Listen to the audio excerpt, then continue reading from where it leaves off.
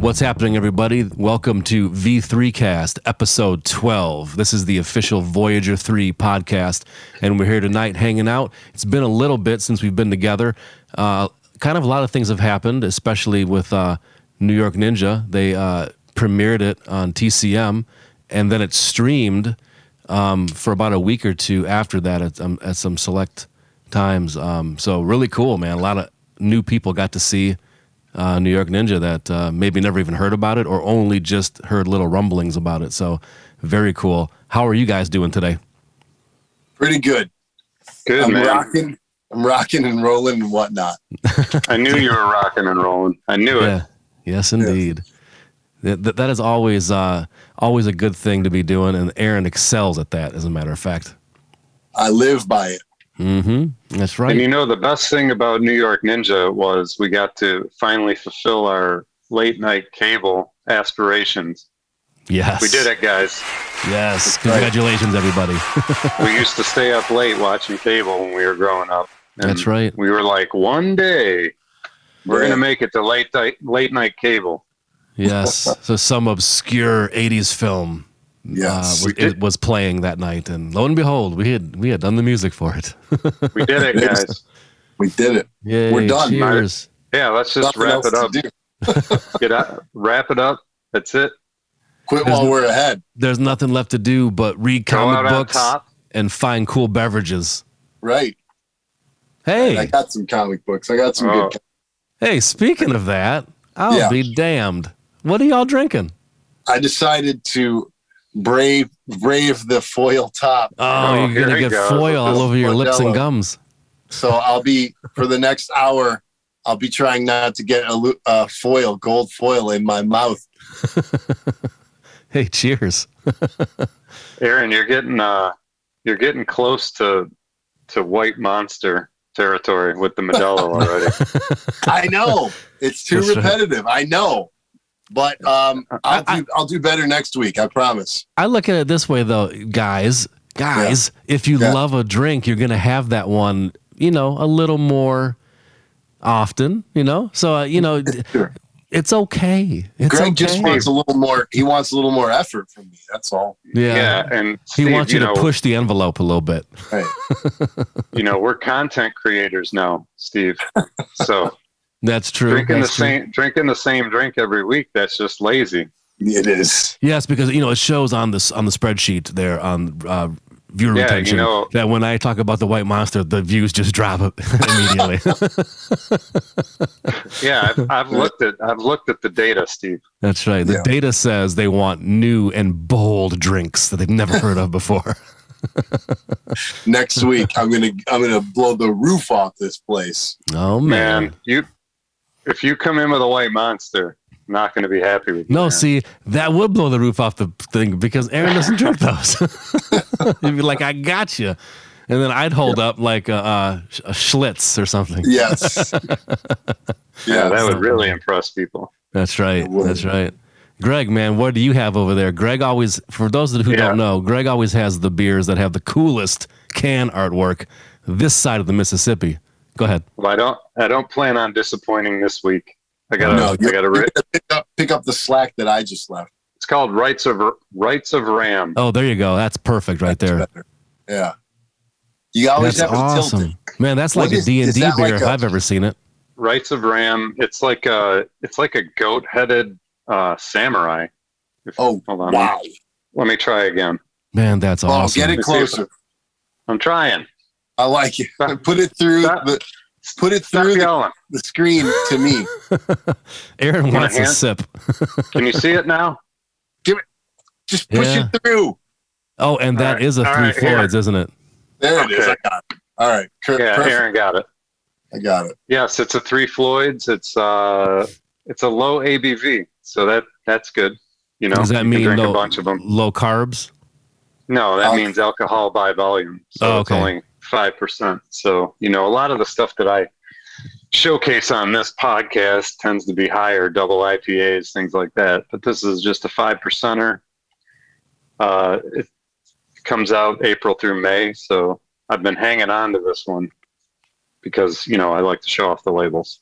Man, that's a beer you should bring over the next time we play a campaign of Dungeons and Dragons. That beer just feels like it's meant to be,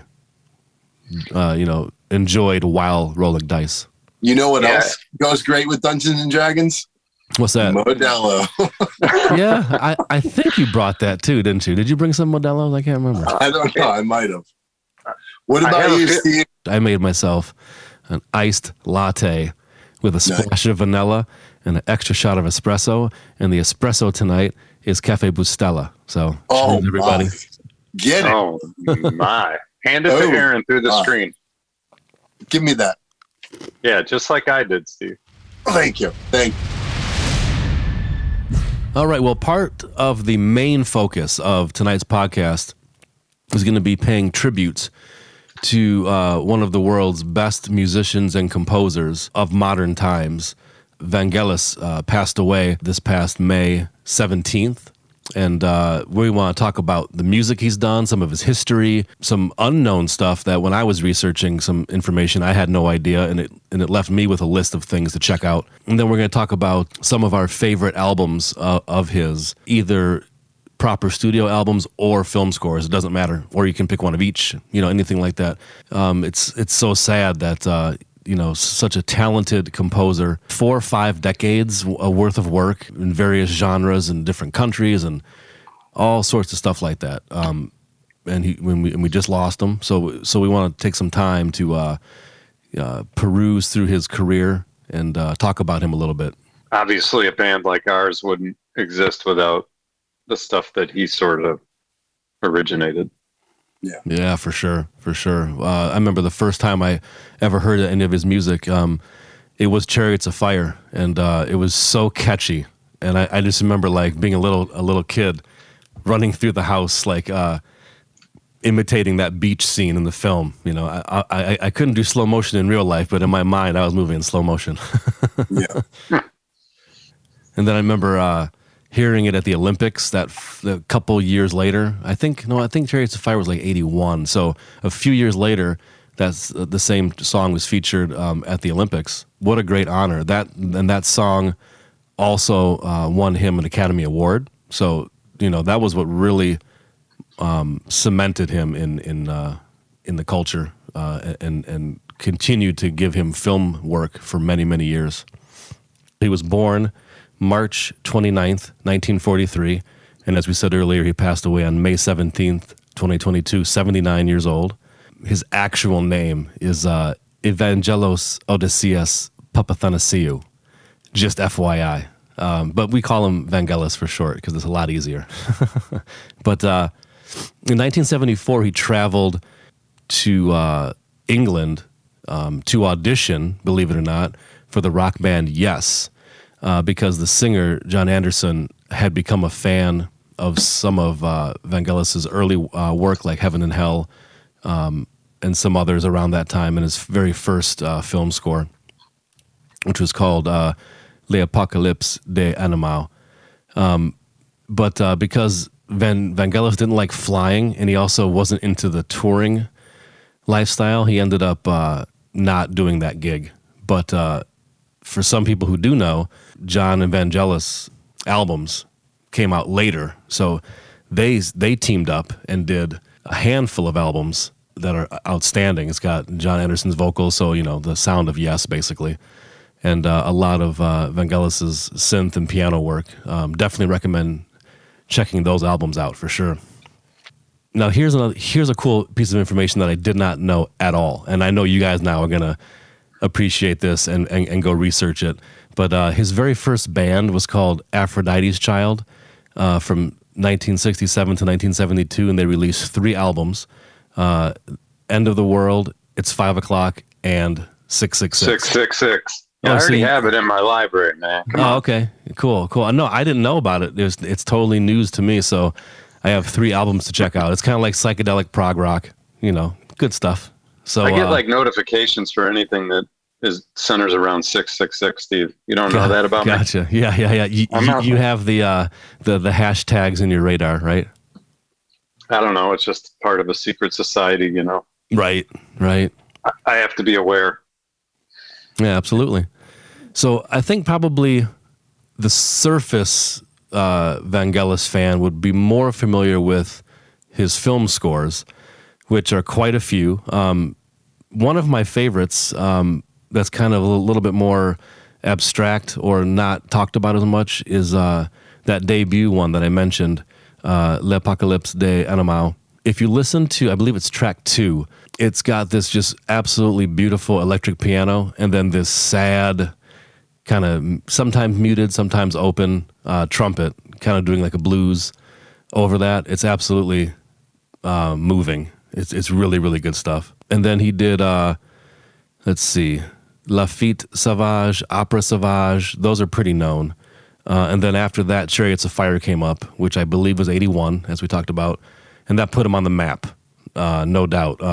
That song reached number 1 after like a 5-week climb on the Billboard charts, finally reached number 1, I think just for a week, and won him an Academy Award. And then the very next score after that, Aaron, take it away. And that is, well, you know, I'm kind of skipping ahead, I guess, as far as like our favorite and all that stuff. But I guess I'm kind of a surface Vangelis fan. Blade Runner is my favorite movie. So by default, it's my favorite score of his.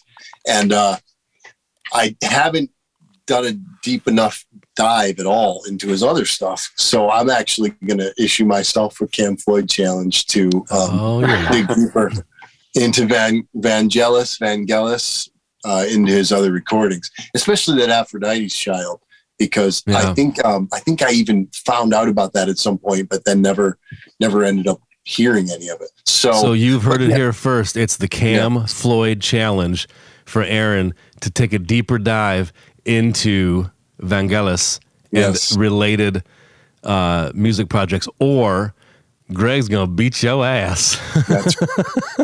Those are the rules. Yeah. But yeah, like the Blade Runner soundtrack was one of the earliest soundtracks I got, along with Star Wars and like Predator and Aliens. And it's one of the best soundtracks ever recorded. Yeah. And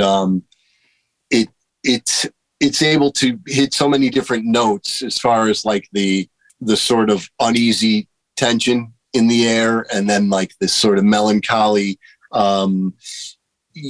sentimental sort of yearning feel for nostalgia that goes on in that movie. This sort of hearkening back to the 40s, even though it's 2019, and there's so much going on in there. And then in the end, it ends with like the most pounding, like cool pulsing rhythm of the end credits, and that's just unbeatable. I mean, I think anybody who's heard us before very clearly hears the influence from that straight ahead to when we started the band in 2012, 13. So that's my favorite, and it's an amazing movie, of course, too. Yeah, there's so much character and textures and different approaches that he did in Blade Runner. Just, from the stuff that you mentioned, but also all the atmosphere on the other tracks that have like just a lot of very sparseness, and that wonderful, I believe it was a Lexicon reverb unit that he used. At the time, it was like the brand new one. He really leaned on that at times. And also some of the ethnic instruments, a lot of Greek instruments he used in there. Even that vocal stuff, I believe, was kind of inspired from his culture. So it's just this, otherworldly, just combinations put together, really, really hammered home this future world that maybe could be, it's just, it wouldn't be the same without that music. It really wouldn't. It's a great movie, but the score and the movie work together like some rare examples of two being locked together, I think. Yeah. So here's how you can prove that, right? The three of us love traditional symphonic orchestrated soundtracks, right? Oh yeah. John Williams, we love, there's a million Goldsmith, John Williams, all that stuff. James Horn.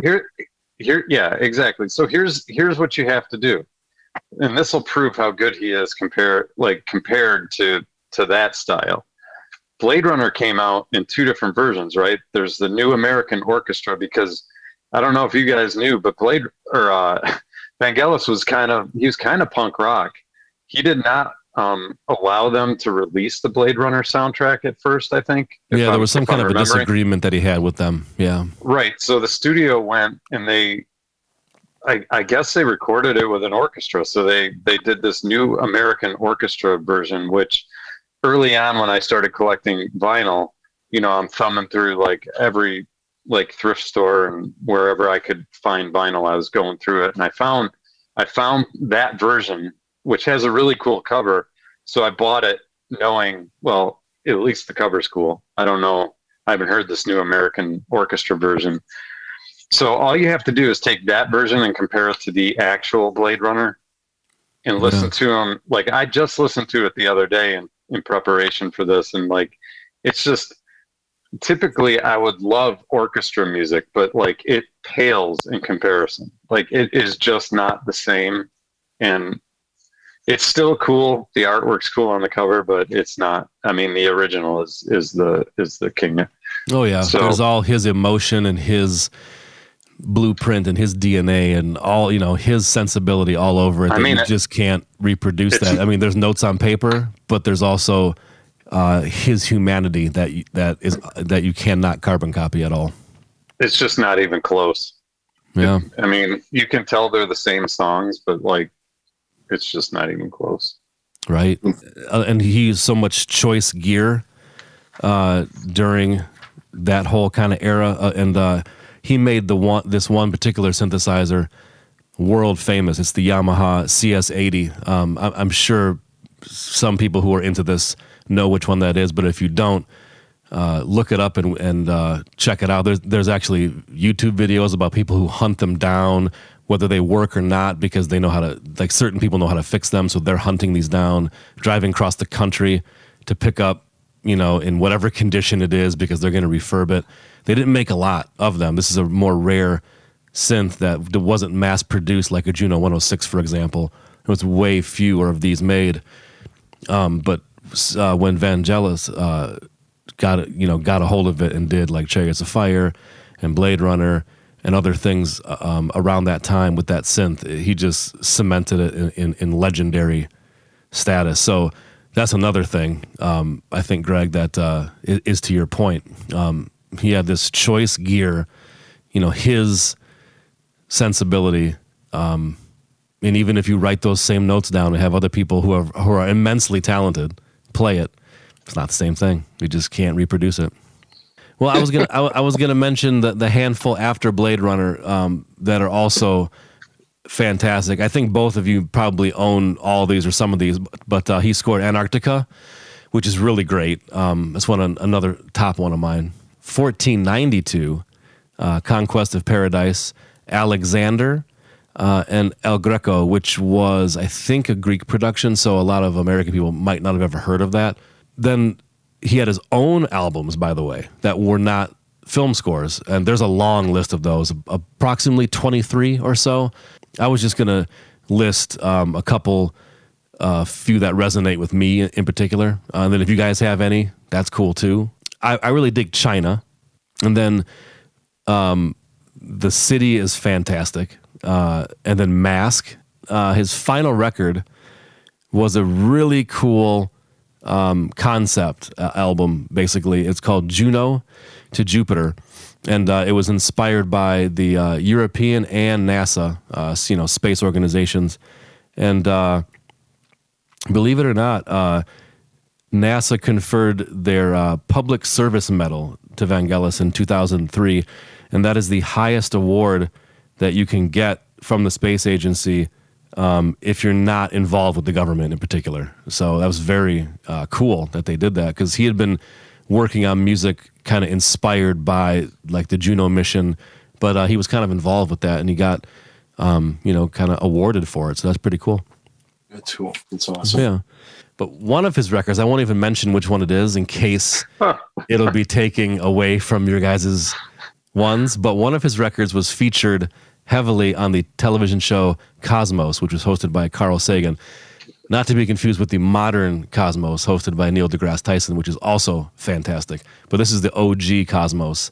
So that was really cool, and that was early on. So that was more like momentum for him right away, right out of the gates as a solo artist, to have him be successful so that he could keep going and keep making stuff. So good for him. Okay, so give me some of your favorites, either soundtrack or proper album, and any favorite tracks or any vibes that you really dig or anything like that. Like anybody else, my favorites tend to be the ones that I have, right? So, yeah, I won't talk about Blade Runner. That's been covered. I won't talk about Chariots of Fire. That's been covered. But my favorite, one of my personal favorites of his is Private Collection, John and Vangelis, which you mentioned, of course. If you don't have any of his stuff and, you know, you're not sure about music without vocals, because I know a lot of people are weird about that. But if you're not sure about that, I think John and Vangelis Private Collection is perfect. And that's a very good point, because that'll get you vocals, right? So yeah, more identifiable or maybe easier to listen to for some people. Yeah, and a really good vocalist, by the way. Right. So there's that one, which I own on vinyl. And then recently I was at like a antique store, thumbing through their crates of records. And, you know, antique stores are kind of hit or miss on whether you'll find anything worthwhile. But I was able to pick up Mask and Opera Sauvage, nice. Both on vinyl. I think they were like less than $5 each. Yeah, nobody knows about this stuff. Yeah, so, you know, I was super happy to find those. So I think those two are really good. But, you know, in addition to that, I have like my digital library that I use YouTube Music just to, like, you know, satisfy my addiction to music. And one of them that really stands out that sort of comes up on shuffle a lot is this 1492 soundtrack that, of course, you mentioned earlier when you listed all 23 of his records. So I think that one's really good too. And then really what I did in YouTube Music is I just added him, and now every time I'm like on shuffle, I get a new song maybe that I haven't heard before. Yeah. So I mean, he has, like you mentioned, a ton of material, so you can really kind of go down the rabbit hole with him. Right. And none of it's bad, in my opinion. So, and I'm pretty sure that's my take on Vangelis. Yeah. No, excellent picks. Mask to me is like a hidden gem because nobody talks about that one. I think most people probably don't even know about it. But when the album starts off with like this rolling gong and then this super fast like sequencing starts, and then you're off to the races just from that right there, you know you're in for a good treat. So that's a really great record. I totally recommend going on eBay or Discogs or whatever and picking that one up for sure. Or go to an antique store, because most people probably don't even know what those records are. So you might be able to get them for less than $5. Yeah, absolutely right. Aaron, did you ever see 1492 Conquest of Paradise? Because that, I believe, was also a Ridley Scott film, because he brought Vangelis back to score that film for him. Did you ever see that one? Unfortunately, I haven't. Okay. I remember when it was out, but I never saw that one. But I did see Alexander, like both versions of it. I own that. Yeah. Nice. Who directed Alexander? That was Oliver Stone. Oh, yeah, that's right. Okay, gotcha. And that had great music for sure. Yeah. Oh, one other thing. Did you know that they asked Vangelis to do 2010, the sequel to 2001, and he turned it down? Really? Yeah, I just read that a few days ago. That was new information to me. But then I kind of started to learn more to your point earlier, Greg, that Vangelis was kind of punk rock about that. Like, he didn't like the success and playing the record industry game. Right. But he said in one of his last interviews, actually, he said that he played it about 10 or 20% when he needed to, because, you know, you have to give the record company sales obviously that's how it works, so that they put up all this money, especially back then. They put up all this money to promote you, record you, and manufacture the music on whatever format of the day, was. So they got to make their money back, of course. But to his point, though, which I totally agree with, and somehow there's a balance in there that some artists can achieve, but his criticism of that is that the minute you're successful, you must be repeatable, in the record company's eyes. So you kind of, your creativity could and sometimes does get squashed on that level when you're on a major label like he was. So he thought that some of his early successes like Chariots of Fire and Heaven and Hell and things of that nature were a blessing and a curse at the same time, because the label kind of kept wanting him to keep doing that. And he didn't want to keep doing that. He wanted to just keep writing from his heart and his soul, whatever it was. So Godspeed, Vangelis, and thank you for all the wonderful, inspiring music over the years, 5 decades worth of music. And we're going to check out Aphrodite's Child too. It's going to be great.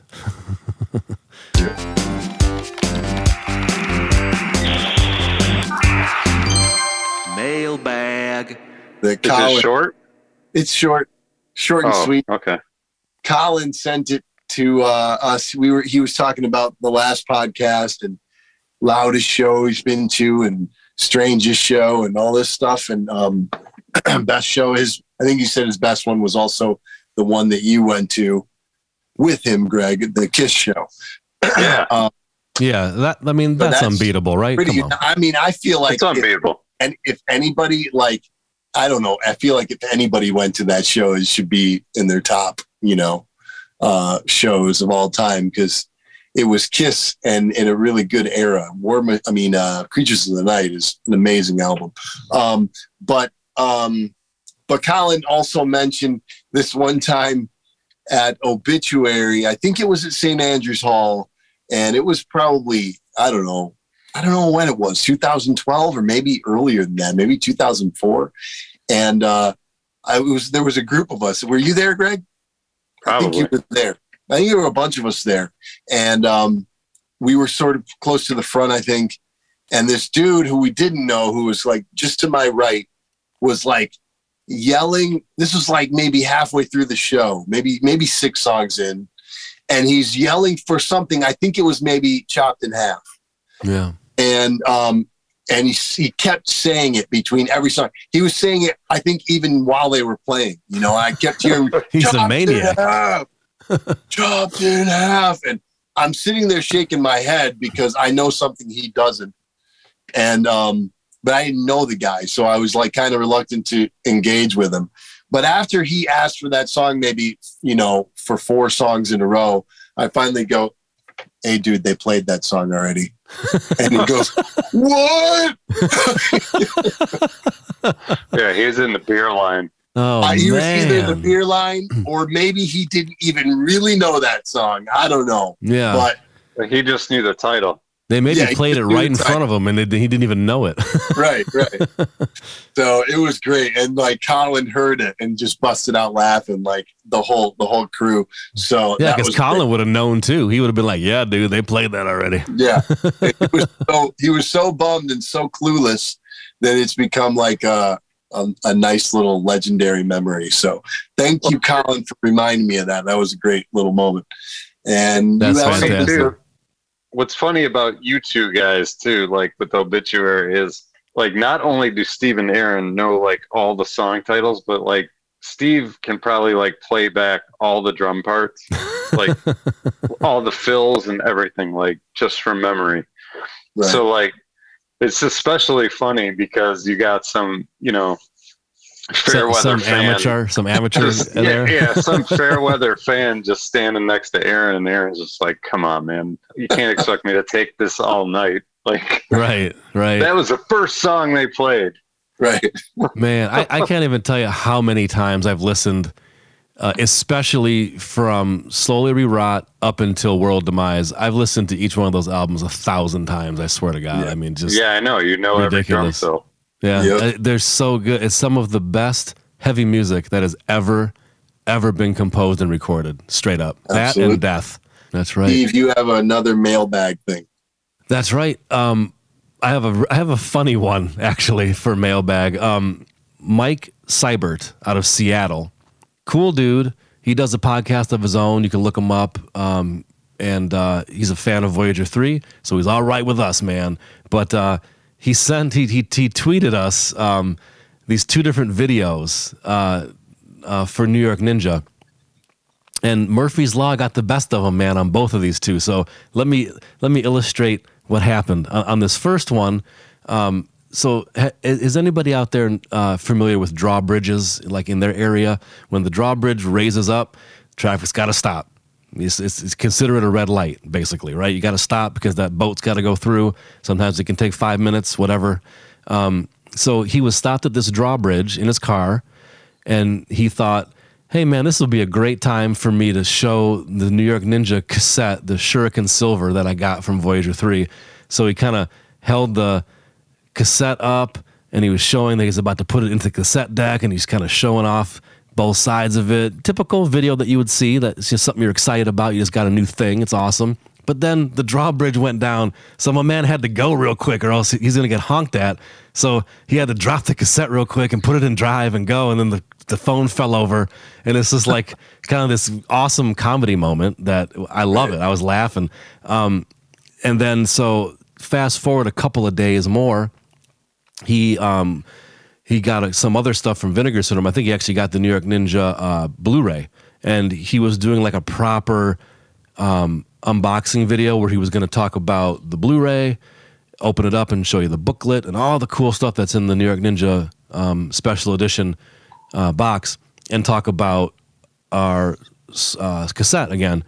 But somehow Murphy's Law hit Mike again, and the audio didn't work on this video. So he has this cool unboxing video, but there's no audio. And then strangely enough, he said it too in his tweet, is that he didn't write a script for it. He was just kind of going off the cuff. So just like New York Ninja, you can't go back and do that audio unless, you make it up as you go, right? He was kind of like drawing a parallel.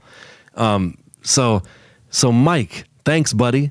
And also, third time's a charm. We're looking forward to seeing a proper unboxing video of New York Ninja Blu-ray and the cassette without the interruption of the drawbridge going back into place or the mic messing up. So we look forward to it, and thanks for making those cool videos, man. Yeah, and Mike, if it makes you feel any better, we're new to podcasting, and I think we did half an episode without audio, and we had to go back and redo it. Redo it. That's right, and try to be as excited as the first time. Yeah, so it happens to the best of us, Oh, man. Yep, totally. Okay, we have some Voyager 3 news to report to you. The first piece that we're most excited about is that we're getting back to the stage, live concert. We are playing the after party at Motor City Nightmares on the Friday night, July 29th. So the convention goes the 29th, the 30th, and the 31st, and we'll have a table set up with all of our merch on the Friday and the Saturday. And the Friday night, after the convention closes, there's an after party at a different spot in the hotel, which is the Sheraton Novi here in the Metro Detroit area.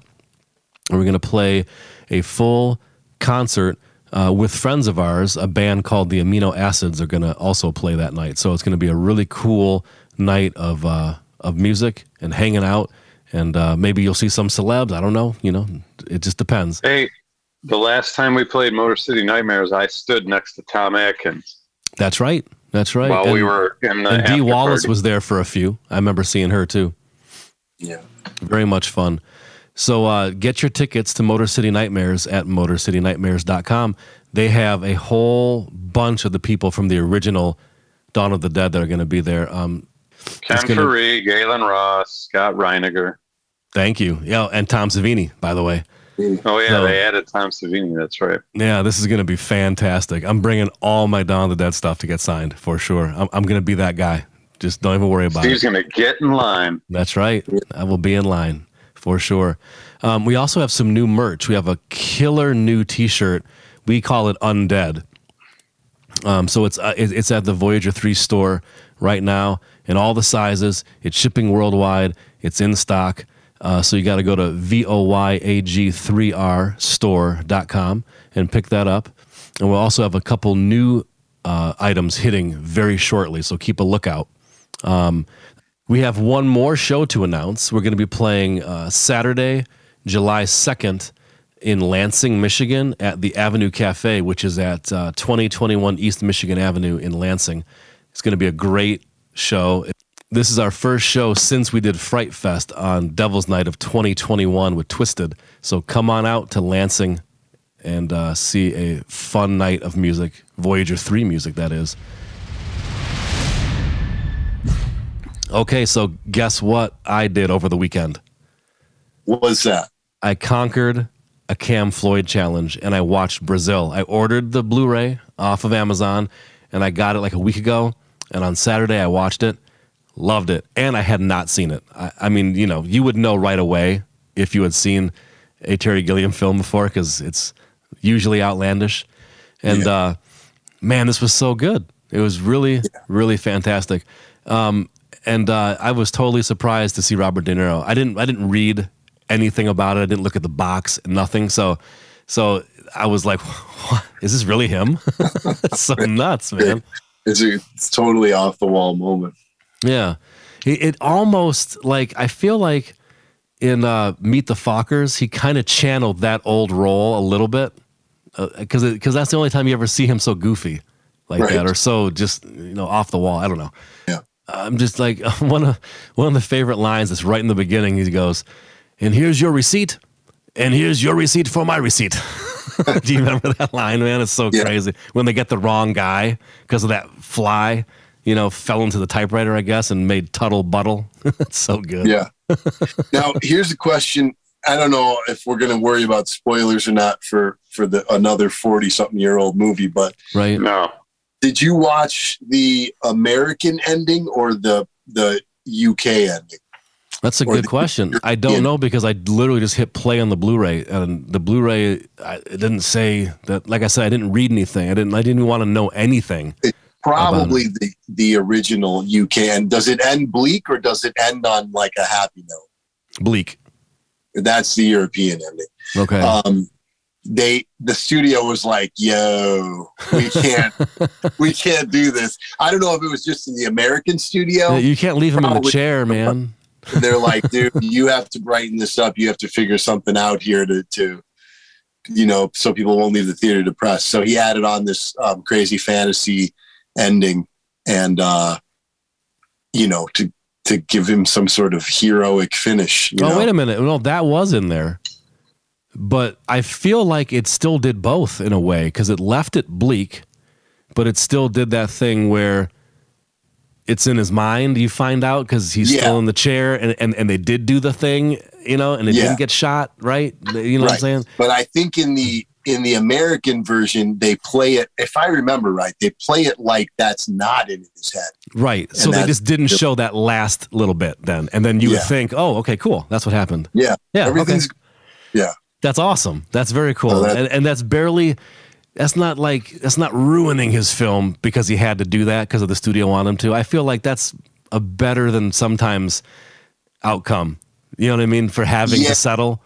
But maybe for us, but for Terry Gilliam, you know, it's like they stole his soul. Yeah. And ruined his life for 20 years, you know. But, right. You know, that's how he is. He's not a that is true. So I need the bottom line. Is it better than Time Bandits? It's just so different. I mean, there's such a different film. Steve, that's not what I asked. I would not say it's better than Time Bandits. I love the movie. Right, good enough. Yeah. Yeah. I mean, I'm trying to take myself out of the fact that like that movie has like my nostalgia stuff going on with it. What if it, you know, you just put them head to head just with data and data? No, it's hard to do that. Man. Yeah, I think Time Bandits is still better. It's more epic, I think. I don't know. It's hard to say, but I'm going to go with Time Bandits. But Brazil is fantastic. What's the best Terry Gilliam movie? Your favorite Terry Gilliam movie, Steve? Oh man, I think Monty Python and the Meaning of Life. It's so even though now I find out he only did one segment, so does that count? He's still involved. It counts. Go ahead. Okay. Time Bandits. Come on. Okay. How about you, Aaron? I don't know. I wasn't sure if you were going to go with the medieval. You got so strict with us, and then you're going to waver. Monkeys. You got Fear and Loathing in Las Vegas. If I had to choose, I think I'd probably say Fear and Loathing in Las Vegas. Yeah, that's damn good. It is good. What's the medieval one? You know, with the flesh wound. How come I can't remember the name of that one? The Holy Grail, but I don't know if I directed that. I think that was Terry Jones. Oh, okay. But they're all in it together. So Terry Gilliam is in that movie, right? See, we're learning some things here. Yeah. Okay. Gotcha. Yeah, I get them mixed up in general. Like I thought that Terry Gilliam did all the Monty Python stuff, and then I realized it was Terry Jones and Terry Gilliam kind of working together. Gotcha. Yeah. Well, So Cam Floyd challenge met, and I loved it.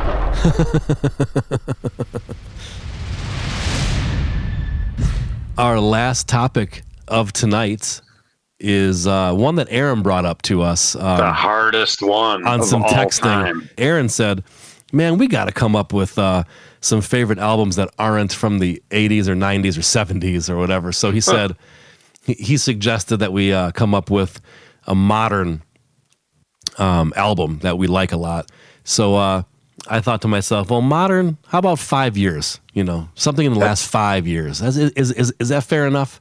That counts as modern. Okay, cool. So that's my challenge to you guys when I sent this to you guys a handful of days ago. What is your favorite album from the last 5 years? So, basically, to Aaron's motivation, a new album, not a classic album. Yeah. Greg, what you got, man? All right.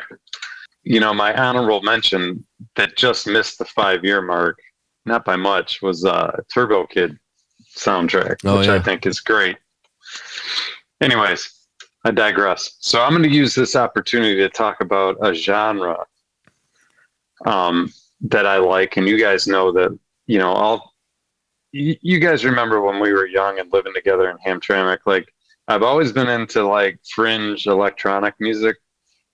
So you guys know I like Scorn and like a lot of that ambient stuff. Like I had that Isolationism CD and I got really into ambient, right? So and of course that led to Brian Eno and all of his ambient stuff. And ambient as a genre is something I like, right? So when Aaron was like kind of pressing us for like come up with something in the last 5 years, or at least, well, I think you added the 5-year thing. Aaron wanted something modern, right? So I'm going to take this opportunity to talk about an ambient album that came out by probably the most unlikely band to do an ambient record.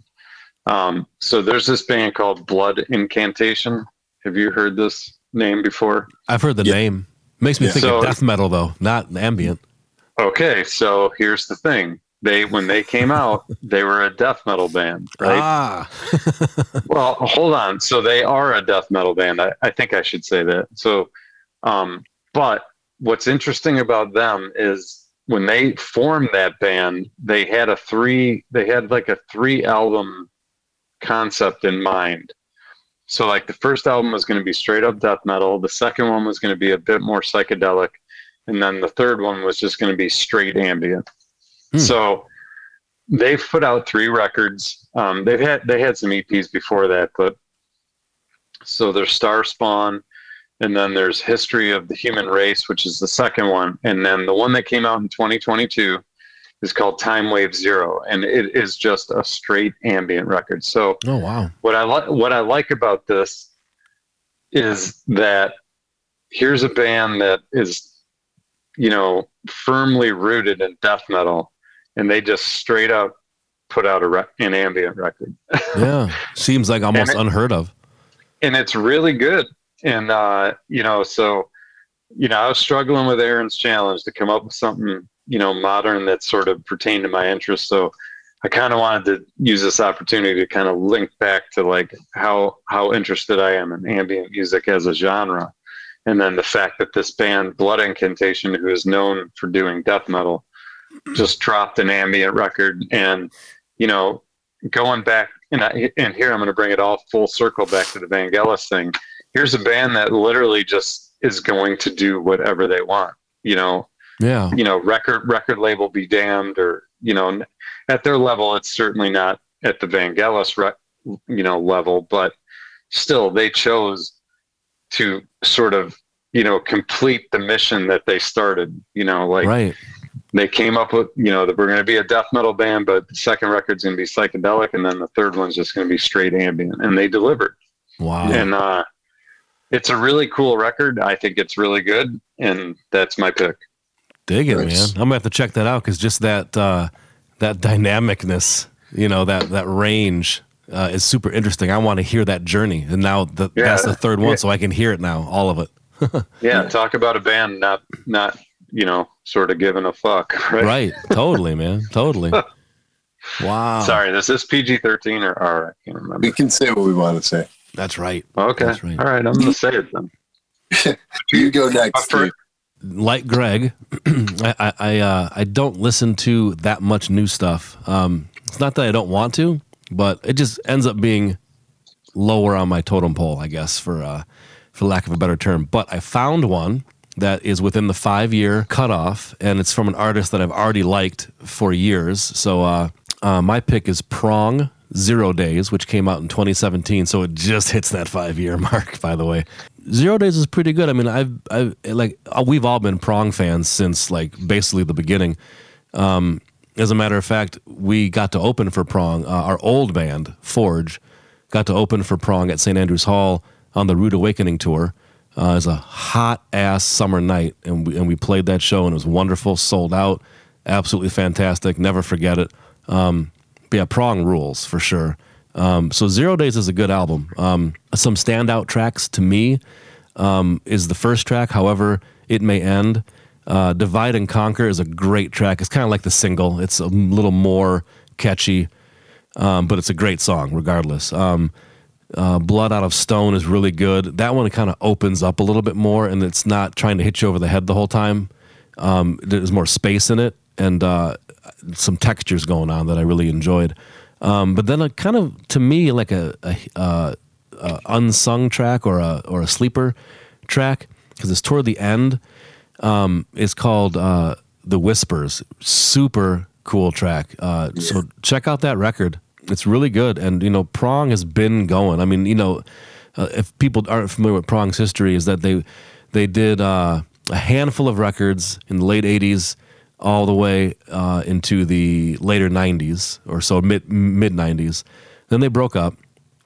But in the early 2000s, Tommy Victor, the main guy from Prong and the singer, put the band back together, and kind of since then, they've been going strong. They put a record out every couple years, and they tour all the time. They just never stop. He's a machine. That band is a machine. So I recommend kind of any Prong is good. The classics are great. But this latest full-length record from 2017, 0 Days, is really good. And it's got really killer artwork by Sebastian Rowdy. He's a German graphic designer. Really cool cover. It's got this like spiky skull on it. Looks really kind of alien. It's got 3 eyes. It's great. It's not Pusshead, Steve? No, not this time. Not this time. Not like Beg to Differ was, for sure. That iconic art, no doubt. That is a great album. Yeah. What you got, Aaron? My pick is, and I thought about this, but when you first said, okay, let's pick an album from the last 5 years, the first band that came to my head, I was like, well, let me see if there's other stuff that might, outrule it. And I thought about it for a few days, and I kept coming back to the same one. So I knew it wasn't coincidence. It's Idols, Ultramono. It's have you played any of that for us before? I can't remember. I think he mentioned it before. Sometimes on the way to shows, we'll maybe we'll hear some new stuff sometimes. Yeah, it's for me. It's like the band is amazing.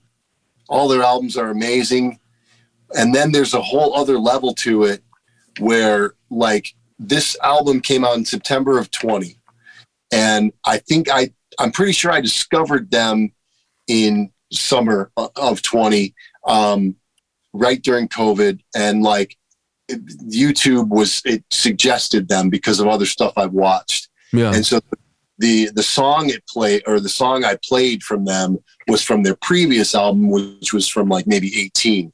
And I was like, oh my God, what is this band? This is amazing. It's like, they call it post-punk. I mean, it's just punk pretty much. Like the lyrics are social, political, protest rock, righteous messages that, that appealed to me growing up on Dead Kennedys and stuff like that. They're British. And when I first heard them, I didn't know they were British, right? So the first song I heard is a song called Colossus.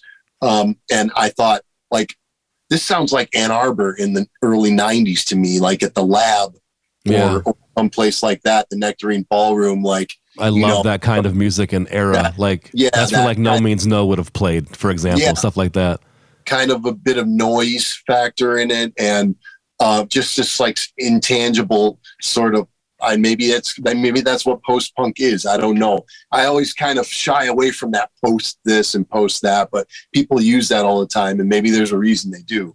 But so these guys jumped out at me, and I was like, "This is just amazing." And then the album came out, this album came out, and I instantly got it, and it represented for me. It still represents this sort of COVID era. Yeah. The pandemic era, where I discovered so many bands over the last couple of years. I've been like reading and studying and driving and all this, listening to all this music and discovering a ton of new music. And I'm not as shy about new music as you guys. I'm always looking for it, whether it's metal or whatever it is. Yeah. I'm always looking for new music and really on the lookout for it. And so this band, discovering them right during COVID, all I could think of is like, oh my God, when this is over, I'm going to have to see these guys. They're going to have to come to town. Yeah. And they tried to schedule American tours like every few months. They just kept trying, and it kept getting canceled. And because this album has done really well for them. They've been kind of blowing up over the last few years. So they were trying to get to America, and they couldn't, and it kept getting canceled. Finally, they came in, I think it was October of last year. And they're super highly respected by musicians and stuff, like, musicians making top 10s for Rolling Stone magazine or whatever. Everybody's putting them in it, so all their stuff's great. So I highly recommend Idols. If you ever, I'm writing it down right now. Yeah. If you're in punk rock, and so it's such a thrill to see these bands. And then like, there've been some other bands that I got into over the pandemic that some of them have been coming to town too, like War on Women and other bands like that. And it's just been, it means more. It just means more because we've all been to shows, tons of shows all through our, life, and we love it. We already loved it. But when that shit gets taken away, right, and you don't know when you're going to get it back, it means more. Yeah. So I've been going to shows like crazy lately. So Idols, I put all this weight on them. It's all not. Right. Bad. Hey, Idols help get you through, man. So hey, that's all good. That's exactly all good. It. Help get me through, and music is always there for that stuff. So yeah, man, amazing album. Dig it, man. Well, look at. Hopefully, everybody out there learned about 3 new albums, at least. So, we want to hear what your guys' favorite records are from the last 5 years. So, in the comments, leave what you think, because we'll get to learn even more and keep whipping up this new music bubble here, right? Yeah. Dig it. Yeah, and to Aaron's point, even more reason to come see us in Lansing and then Motor City Nightmares. That's right. Yeah, because we haven't been out in a long time, like all other bands haven't been really. Right. So a lot of these bands are now finally just starting to creep out, us included. So Yeah, come on out and say hi and hang out. All right, fellas, I think that's all we got for this episode of V3Cast. So we want to say thank you to everybody for tuning in. Thanks for the comments. Thanks for sharing our podcast on social media. Come on out to the shows. Drop by the Voyager 3 store. Say hi. And until next time, this has been V3Cast.